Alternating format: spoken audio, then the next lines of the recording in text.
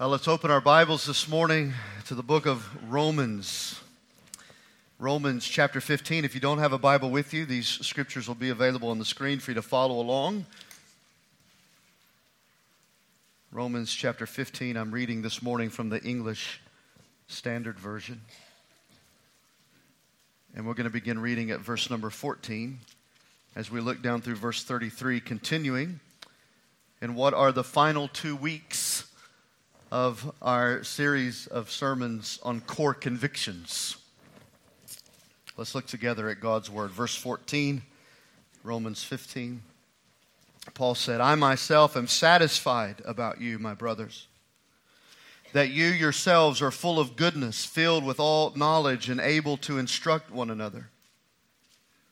But on some points I have written to you very boldly by way of reminder because of the grace given me by God, to be a minister of Christ Jesus to the Gentiles in the priestly service of the gospel of God, so that the offering of the Gentiles may be acceptable, sanctified by the Holy Spirit. In Christ Jesus, then, I have reason to be proud of my work for God, for I will not venture to speak of anything except what Christ has accomplished through me, to bring the Gentiles to obedience by both word and deed, by the power of signs and wonders, by the power of the Spirit of God, so that from Jerusalem and all the way around to Illyricum, I have fulfilled the ministry of the gospel of Christ. And thus I make it my ambition to preach the gospel, not where Christ has already been named, lest I build on someone else's foundation. But as it is written, those who've never been told of him will see. And those who have never heard will understand. This is the reason why I have so often been hindered from coming to you. But now, since I no longer have any room for work in these regions, and since I have longed for many years to come to you, I hope to see you in passing as I go on to Spain, and to be helped on my journey there by you, once I have enjoyed your company for a while. At present, however, I'm going to Jerusalem, bringing aid to the saints. For Macedonia and Achaia have been pleased to make some contribution for poor among the saints at Jerusalem. For they were pleased to do it, and indeed they owe it to them. For if the Gentiles had come to share in their spiritual blessings, they ought also to be of service to them in material blessings. When therefore I have completed this and have delivered to them what has been collected, I will leave for Spain by way of you. I know that when I come to you, I will come in the fullness of the blessing of Christ.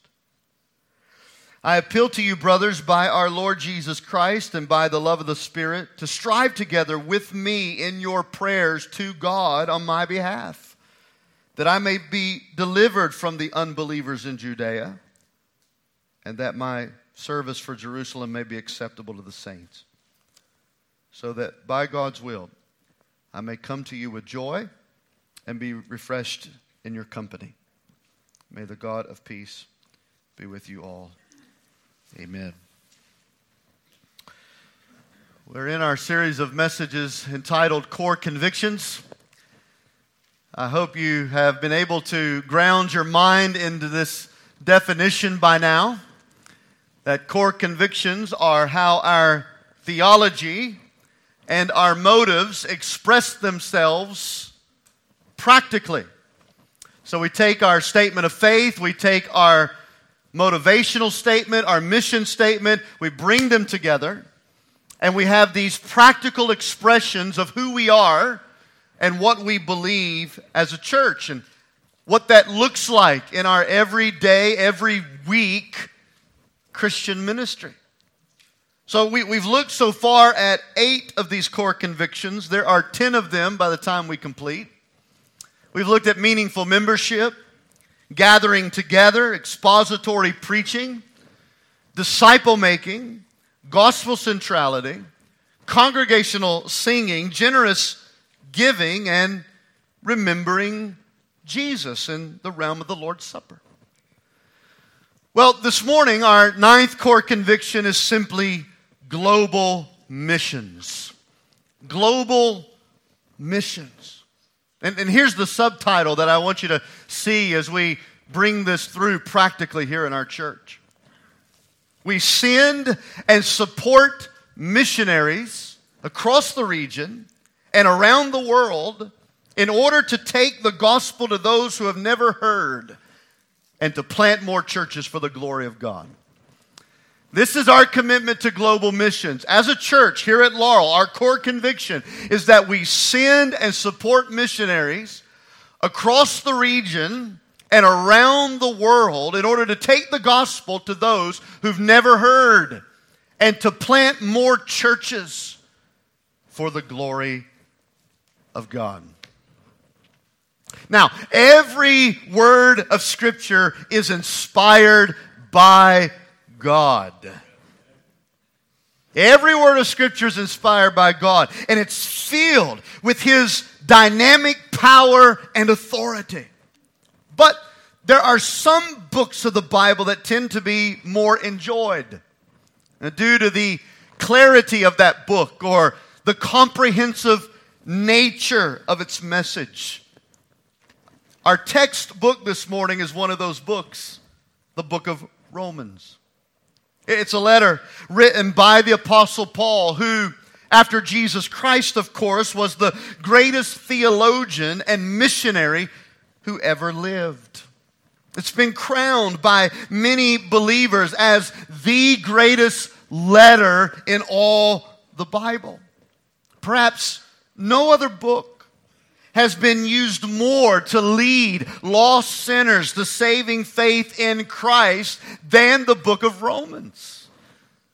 Perhaps the one who led you to Christ opened up the Scriptures to Romans chapter 3, and they began to share with you that all have sinned and fell short of the glory of God.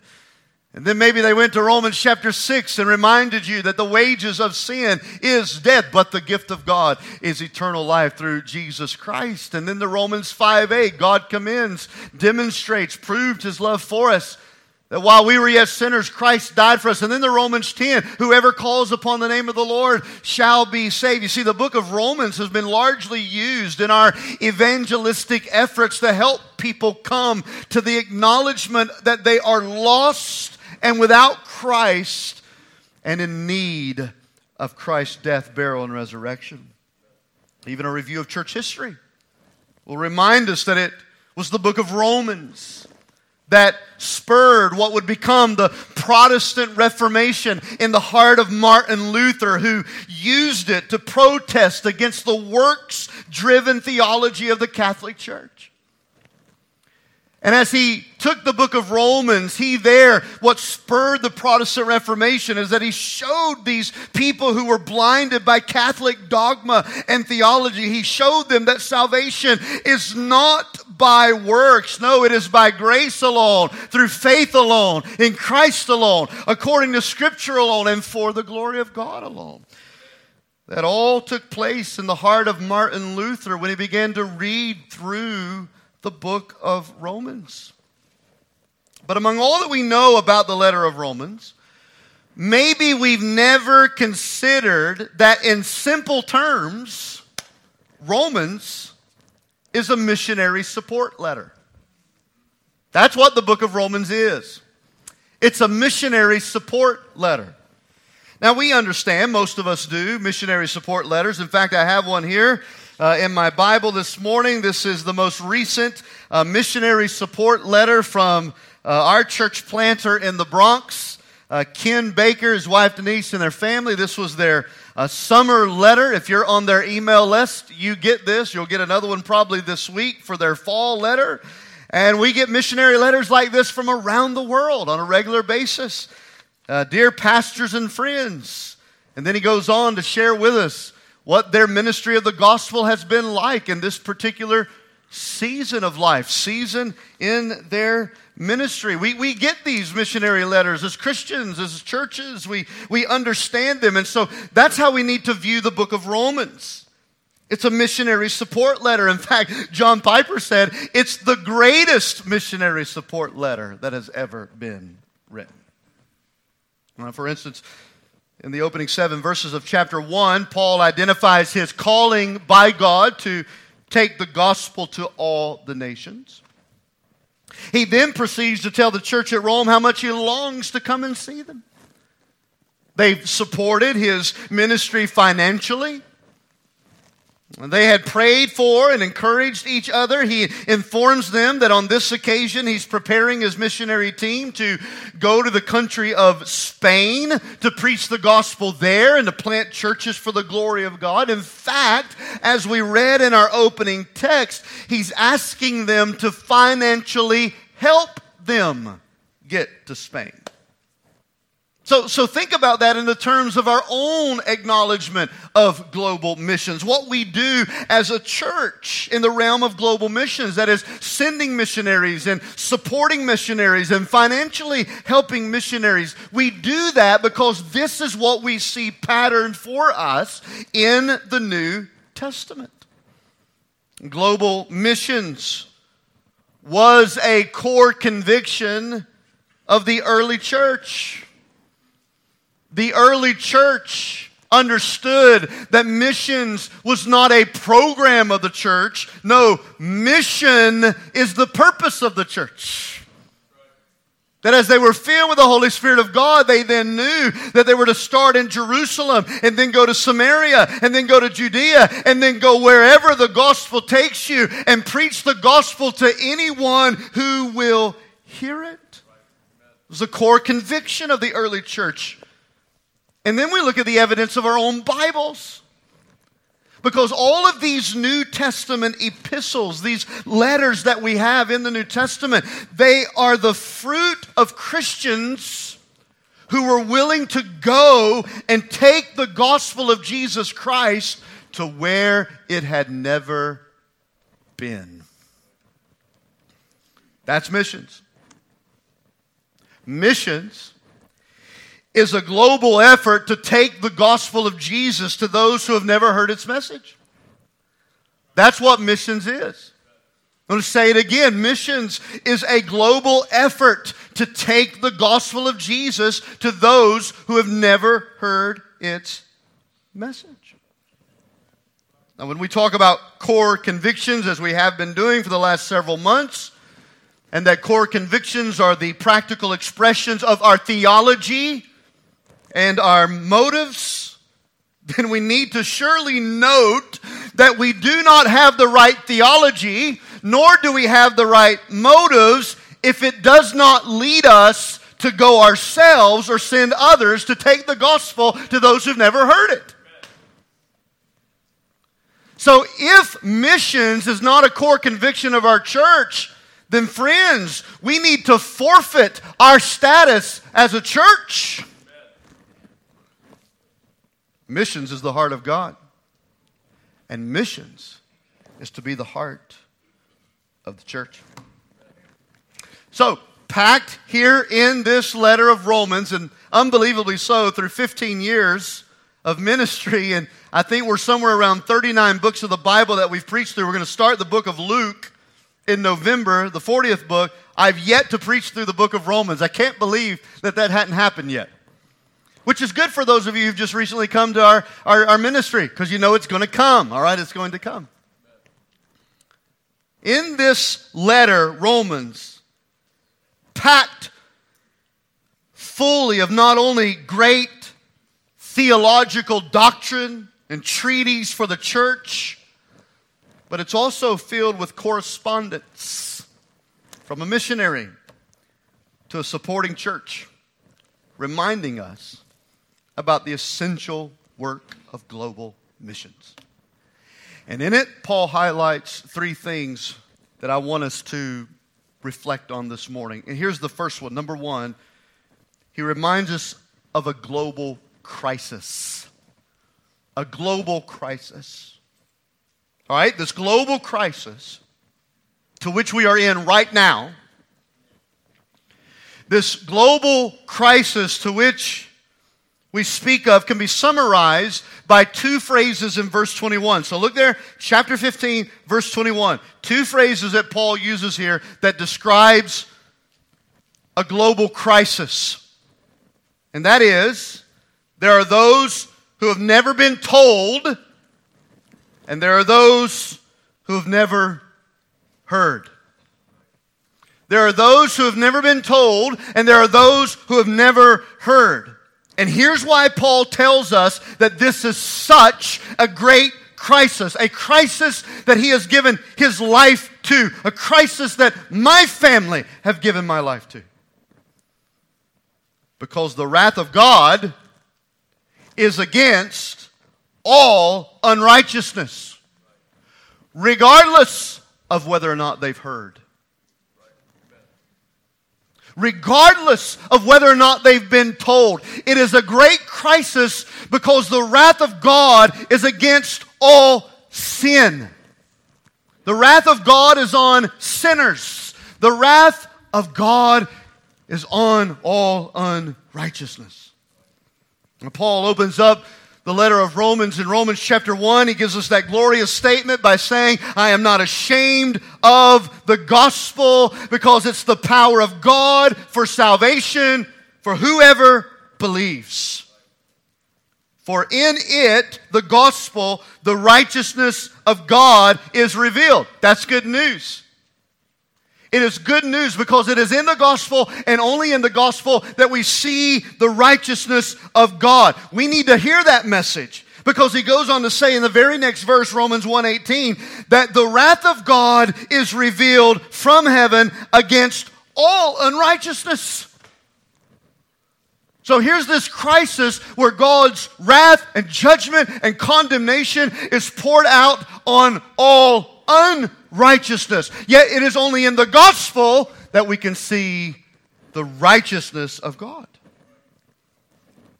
The world is filled with crises. I don't have to tell you that. You know that. War, crime, injustice, poverty, hunger, homelessness, addictions, sex trafficking, abuse, things that are happening right here in our town, things that are happening all around the world. And these are terrible, terrible sufferings. Terrible sufferings that are ultimately the result of living in a fallen world. Yet, these crises are not the greatest crisis. The greatest crisis that is facing this world is the wrath of God. Eternal suffering on those who do not know Jesus Christ as their Lord and Savior. I wrote down just a couple of notes and thinking about some of the things that Paul shared here in the letter of Romans, this missionary prayer letter. I wrote down, number one, that God's wrath is being poured out right now. Right now.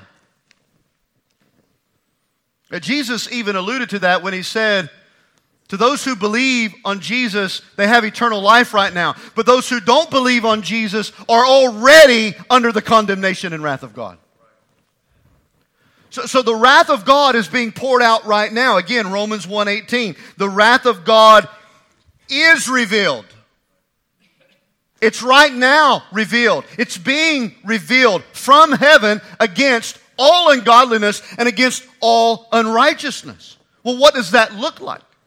He goes on to talk about that in the remainder of Romans chapter 1. In fact, 3 times in Romans chapter 1, we see the phrase, God gave them up. God gave them up. God gave them up. God gave them up.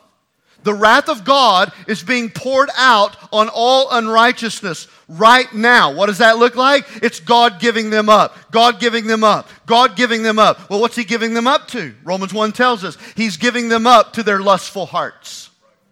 He's giving them up to their shameless passions. He's giving them over to their immoral minds. And that's why we have such a sin crisis and a moral crisis and things that we've never seen perhaps in our lifetime unfolding before us at this very moment. That is because God's wrath is right now being poured out in judgment on sinners who have rejected Him. But I also wrote down here that the fullness of God's wrath is coming. All right, God's wrath is being poured out right now, but the fullness of God's wrath is on its way.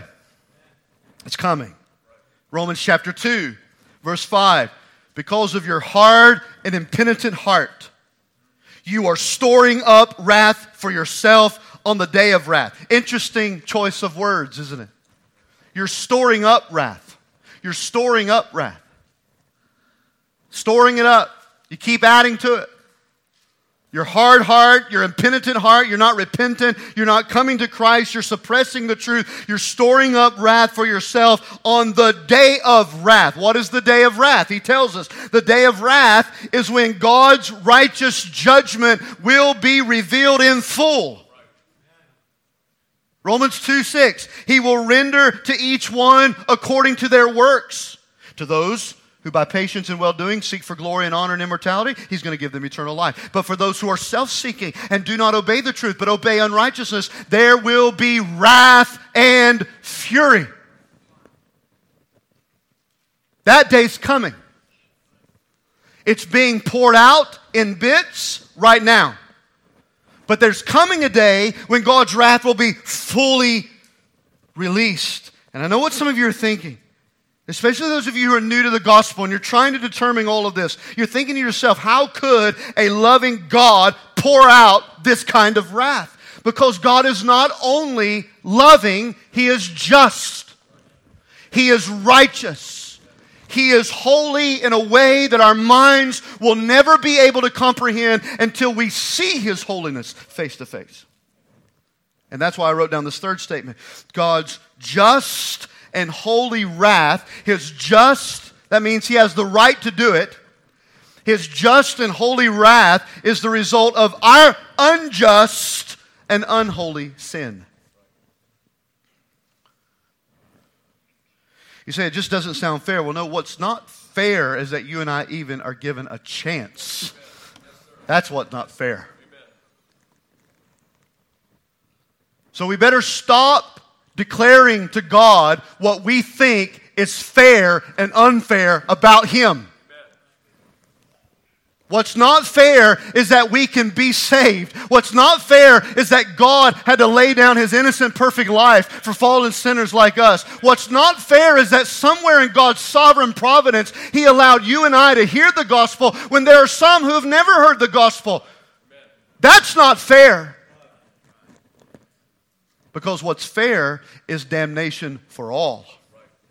For all. God is just, He is holy, and that just and holy wrath is because of our unjust and unholy sin. Listen to what Paul said in Romans chapter 3. And I'm just reading several verses in Romans chapter 3. He said, is God unrighteous to inflict wrath on us? Is God unrighteous to pour out His wrath on us? Paul answers the question, by no means. For then, how would God judge the world? No, all are under sin. As it's written, none is righteous, no, not one. All have sinned and fallen short of the glory of God. And the whole world will be held accountable to God. The whole world. So the emphasis again from Paul's missionary prayer letter is that the greatest crisis facing the world, by the way, a crisis that will never make the nightly news. Nobody is ever going to do a 60-minute special or a 2020 program on the wrath of God being poured out against sinful humanity. So let's not allow that even to distract our own minds into thinking that the greatest crisis is what we're experiencing at the gas tank or in the banking account or whatever else may be going on. That's not the greatest crisis. The greatest crisis is that the wrath of a just and holy God is being poured out and will be poured out against all sin. That's not good news, Pastor. No, it's not. But this global crisis, secondly, Paul reminds us, is met with an incredible global message. That's the second point. A global message. We see a global crisis, and now we see a global message. Again, back to our text in Romans 15, verse 20. Thus, Paul says, I make it my ambition to preach the gospel. Not where Christ has already been named, lest I build on someone else's foundation. But as it is written, those who have never been told of him will see, and those who have never heard will understand. So what Paul is saying here is that because there are those who have never heard, because there are those who have never been told, Paul has committed himself to take the gospel of Jesus Christ and proclaim it to as many as his life will possibly allow him to. And it's for this reason that he tells the church at Rome that he hasn't had much time to come and visit them yet, because he's been so focused on his mission. It's there in verse 22. This is the reason, Paul says, why I have been so often hindered from coming to you. Because there's people who've never heard. There's people who do not know, and there is a message that I have made it my ambition to declare to them. And what is this global message? The gospel of Jesus Christ. The gospel of Jesus Christ. It is not an American gospel. It is not a Jewish gospel. It is a global gospel. It is a gospel for all people, all tongues, all kindreds, all nations. It is a global message that will meet head on against the global crisis of the wrath of God on our lives. The gospel. It's the good news. Yeah, the crisis is the bad news. Here's the good news. The good news that although God's just and holy wrath must punish sin, in His great mercy and in His great grace, He came to this earth as a man in the person of Jesus Christ. And here it is. He took upon Himself willingly, in the place of sinners, in my place, in your place, He took upon Himself His own wrath on the cross, so that those who trust in Him as Lord and Savior can be saved from wrath and reconciled to God forevermore. That's what the gospel means. The word gospel literally means good news. And this is good news. That I don't have to endure the wrath of God, because God endured His wrath in my place. Hallelujah. 3 key words that I want you to remember about the gospel this morning. 3 key words. The first word is incarnation. Incarnation. That is, God took on human flesh. God, who is a spirit, took on human flesh and He became a man. He walked this earth without ever sinning, solidifying His place as the necessary and sufficient sacrifice for our sin. Incarnation. It's essential to our understanding of the gospel. It was necessary for our sins to be redeemed, for the wrath of God to be satisfied, and that is only one person who can do it, and that is God. Incarnation. The second word, substitution. Substitution. What do we mean by substitution? We mean that as a perfect, sinless man, He took my place.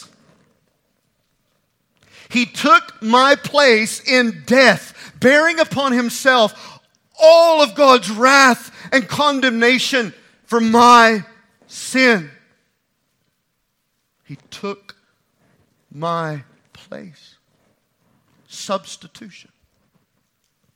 You see, we looked at the cross and we see Jesus who was there, but we should also look to the cross and be reminded that it is I who deserved it.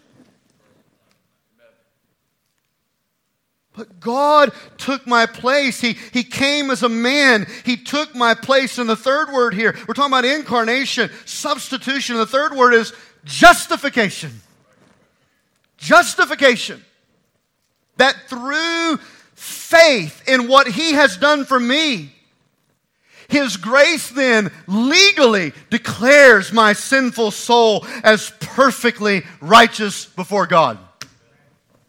That is, in Jesus' God's wrath was fully satisfied.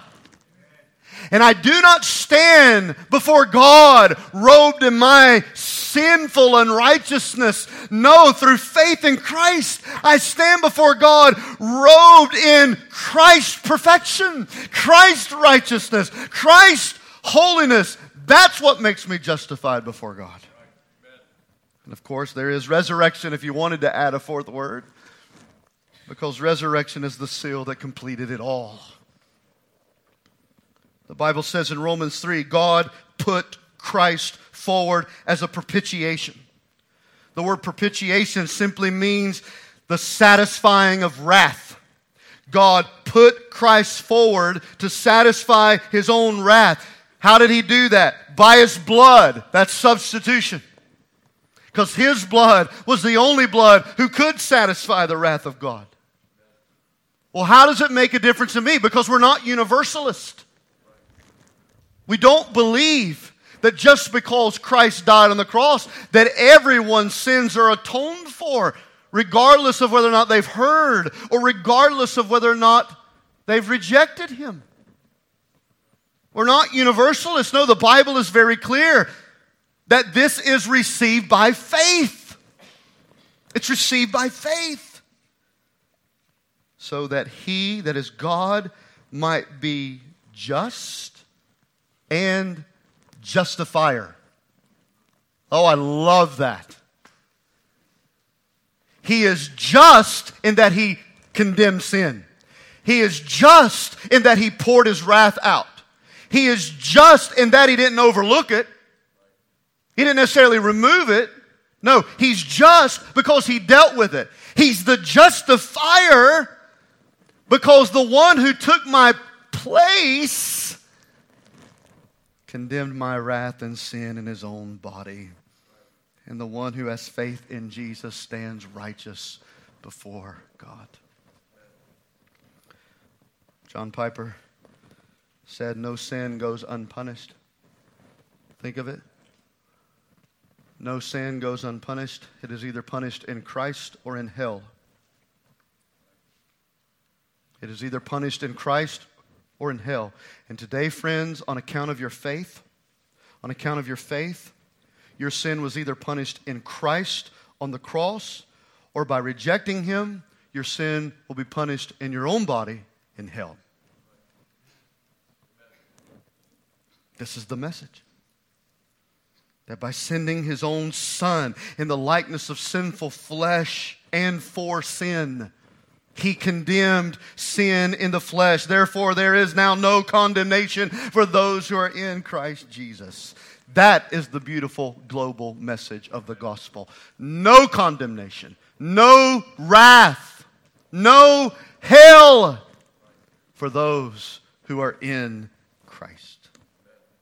You see, through the gospel message of Jesus, there's no wrath, no condemnation, no hell, no eternal suffering, no separation from God. Instead, there is forgiveness in Christ, adoption into God's family, heaven as our home, eternal life as our status, and reconciliation with God forever.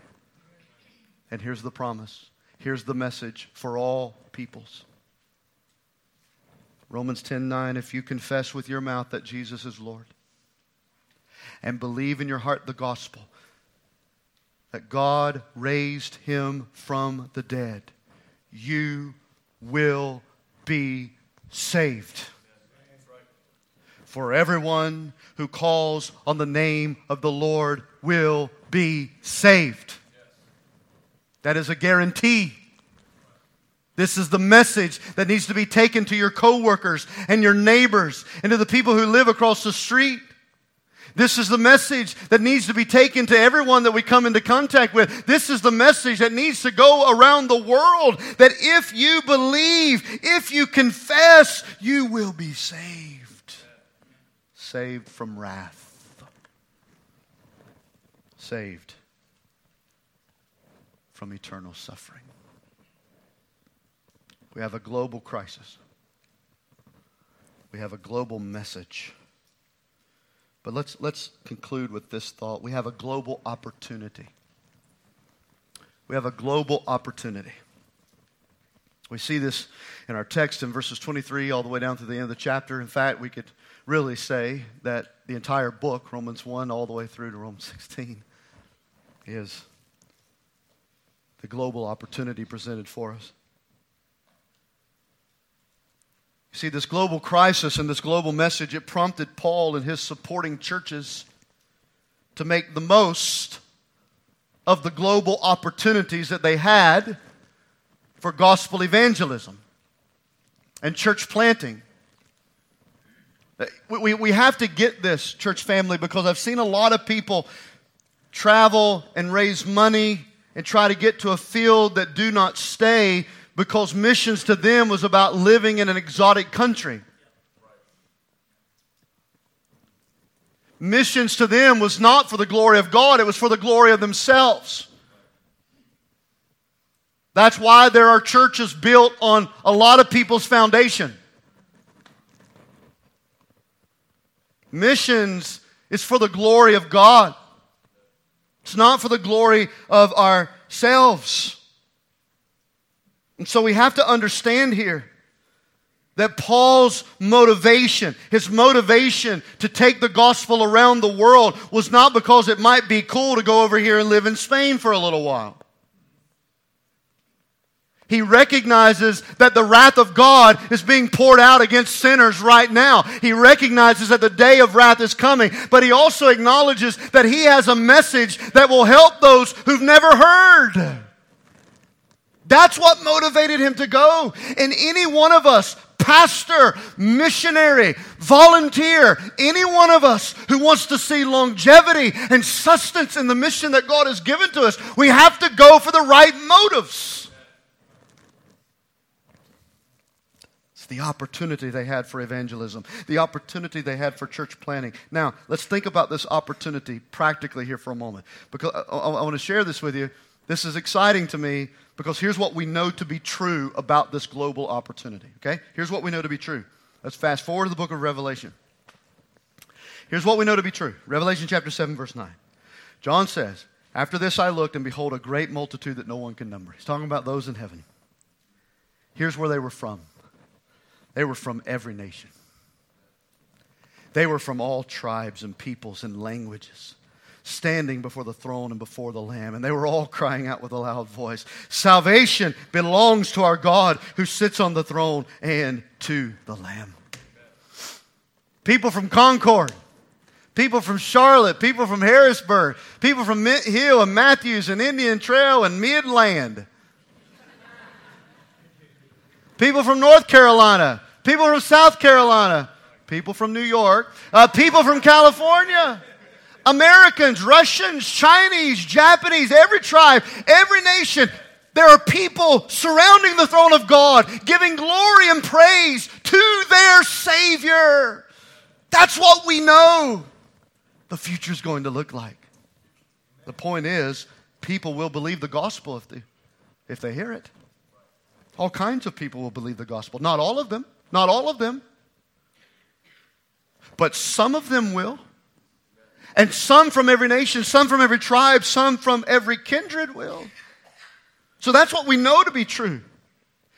We also know very practically that there is no salvation among the nations without global missions. There's no Revelation chapter 7 without missions. There's no Revelation chapter 7 without preaching the gospel around the world. There's no salvation among the nations without global missions. Romans chapter 10, verse 13. Everyone who calls on the name of the Lord will be saved. Thanks be to God for that. But he says in verse 14, "How then will they call on him whom they have not believed? How are they to believe in him of whom they've never heard? How are they to hear unless someone goes and tells them, unless somebody goes and preaches to them? And how will they go and preach unless they are sent?" Then Paul adds an amazing picture. As it is written, "How beautiful are the feet of those who preach the gospel." That preach the good news. Now, I was going to illustrate this morning by having all of you take your shoes and socks out. But that's not what he meant. Let me tell you what he meant here. This amazing picture of how beautiful are the feet of those who preach the gospel. In other words, missionaries are beautiful people. That's what he's saying. He says you don't, okay, it's not a prerequisite that you have to be stunningly attractive in order to take the gospel. You better make the gospel attractive. It's not based upon your exterior looks. What he's saying is what they do in going to people who've never heard, to people who've never been told, what they give their life up for to preach the gospel of Jesus Christ week after week after week. He says it's beautiful. It's beautiful. It's beautiful in the eyes of Christ, and it is beautiful in the eyes of Christ Church. Here at Laurel, missionaries are revered. We celebrate them. We love on them. We help them. We want to do what we can to encourage them. They are beautiful in our sight because they're taking the gospel to those who will never hear. And by taking the gospel to those who will never hear, they are rescuing people from the impending wrath of God. For without missionaries, the lost would not hear. And let me remind you again this morning, they must hear. They must hear. They can't believe unless they hear. That's what Romans 10 says. Regardless of who you've been watching on TBN, they can't hear. They can't believe unless they hear. They can't believe unless they hear. And they can't hear unless someone goes. And willing servants of the gospel can't logistically go and preach to them unless they are sent by others. The Joshua Project. They have a website, joshuaproject.net. In fact, if you're looking for a new way, a refreshing way to pray for missionaries and mission fields, I encourage you to bookmark that. Every day they have a different unreached people group that tells you details about the people and the majority religion there and the need for the gospel. And every day you can use that. Operation World is another one. It's an app that I use every day to scroll through, praying for these particular people on this day. The JoshuaProject.net is the website. Through their statistics, they recognize that there are 17,000, listen carefully, 17,428 people groups in the world. People groups. Talk about every nation, every tribe, every country. People groups. 17,428 of those. Now, 7,417 of those groups are considered unreached. Unreached. 7,000 plus groups of the 17,000 groups in the world are considered unreached. Well, what does that mean? That means less than 2% of that group identify themselves as evangelical Christians.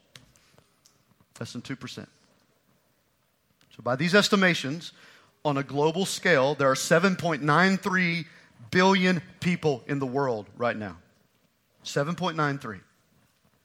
That means on these statistics of people groups that there are 3.4 billion people in the world today that are considered unreached. That is, over 42% of the world has never been told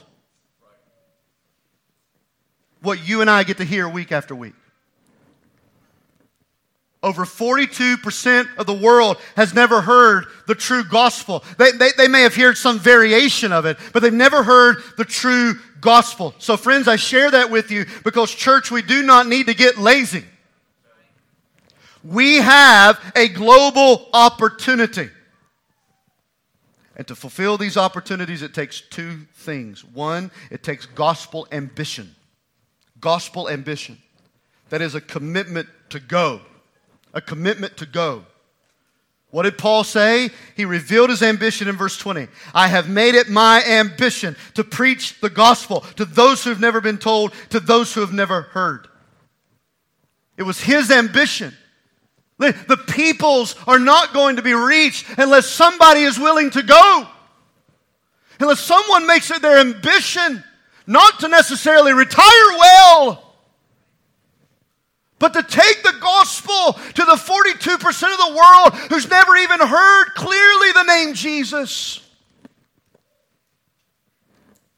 Now, I know that not all of us are called by God to go. I know that. But many are. Many are. And more should certainly be willing to go. I'm thankful for the Kens who left rural Illinois by way of Charlotte, North Carolina, to go to New York City and plant a church. I'm thankful for Jared Blankenship, who could have stayed here his whole life if he wanted to. Well, I don't know about that. I could have fired him, to be honest with you. But you get what I'm saying. To go to the toughest spot in all of this region. People who are so well off, they don't even think they need anything else. To take the gospel to Lake Norman. I'm thankful for the Hemets who go to India and the Josues to go to Mexico and the Mats who go to Honduras. All of these left what they knew to go with gospel ambition and to reach the lost with the gospel of Jesus Christ. Whom among us is being called to go and do the same?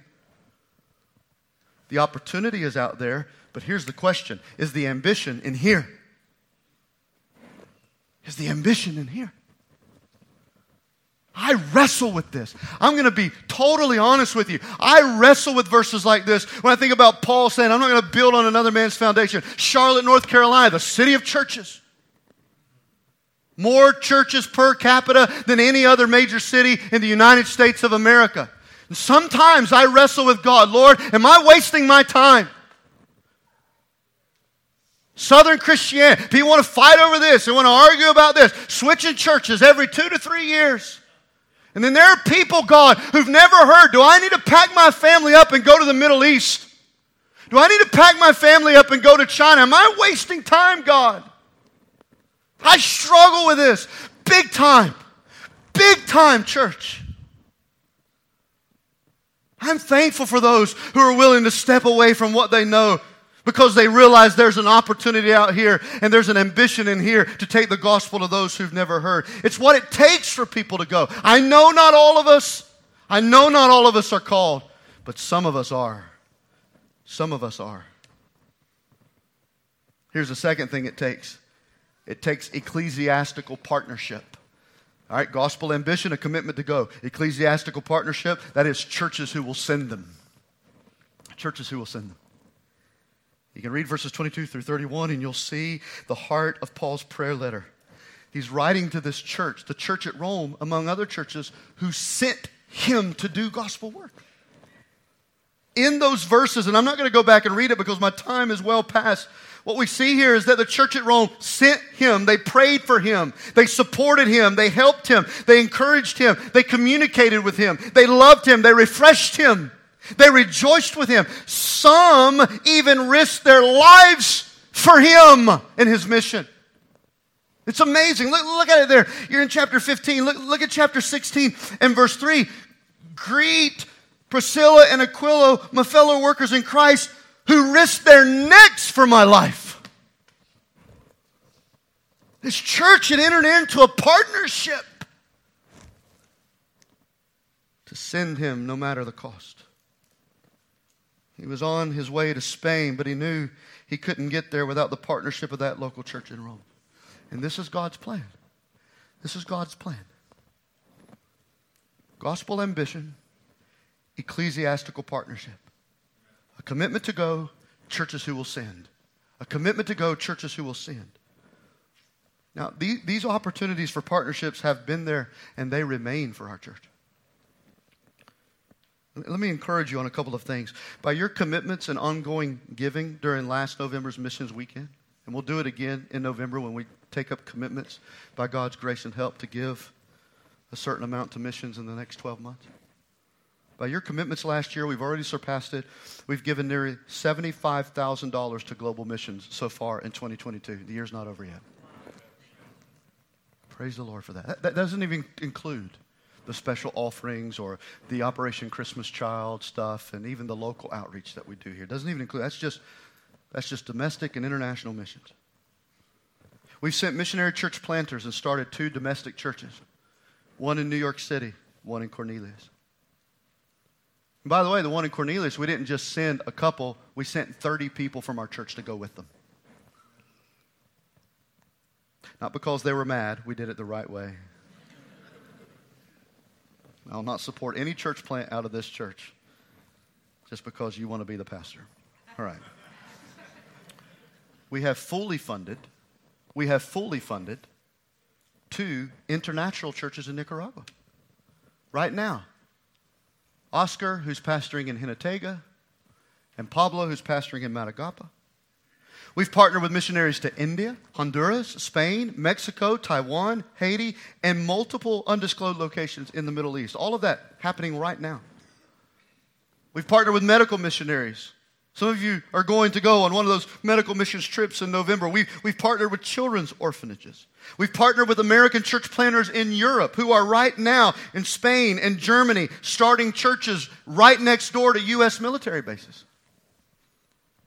We're even excited to begin new partnerships in the days and months ahead. Here's what I want you to get in your mind. Some sinned. Some go. But all of us are to participate. Some sin, some go. But all of us are to participate. Which means you're either a going Christian, a sending Christian, or a disobedient Christian. Now, I know here at Laurel, most of us, obviously, are sending. And we have to have stable, strong churches who have the resources to send. But maybe some of us should pray about whether or not we should go. But whether we stay here the rest of our lives and keep sending, or whether we choose to go,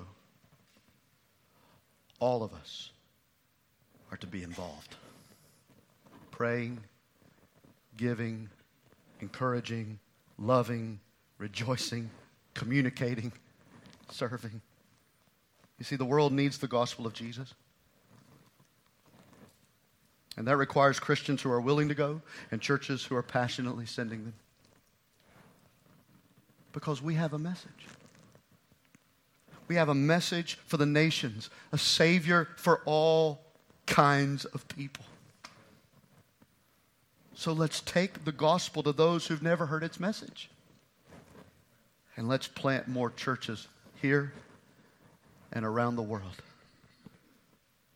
for the glory of God. Missions. It's a core conviction. It's a global effort to take the gospel of Jesus to those who've never heard it.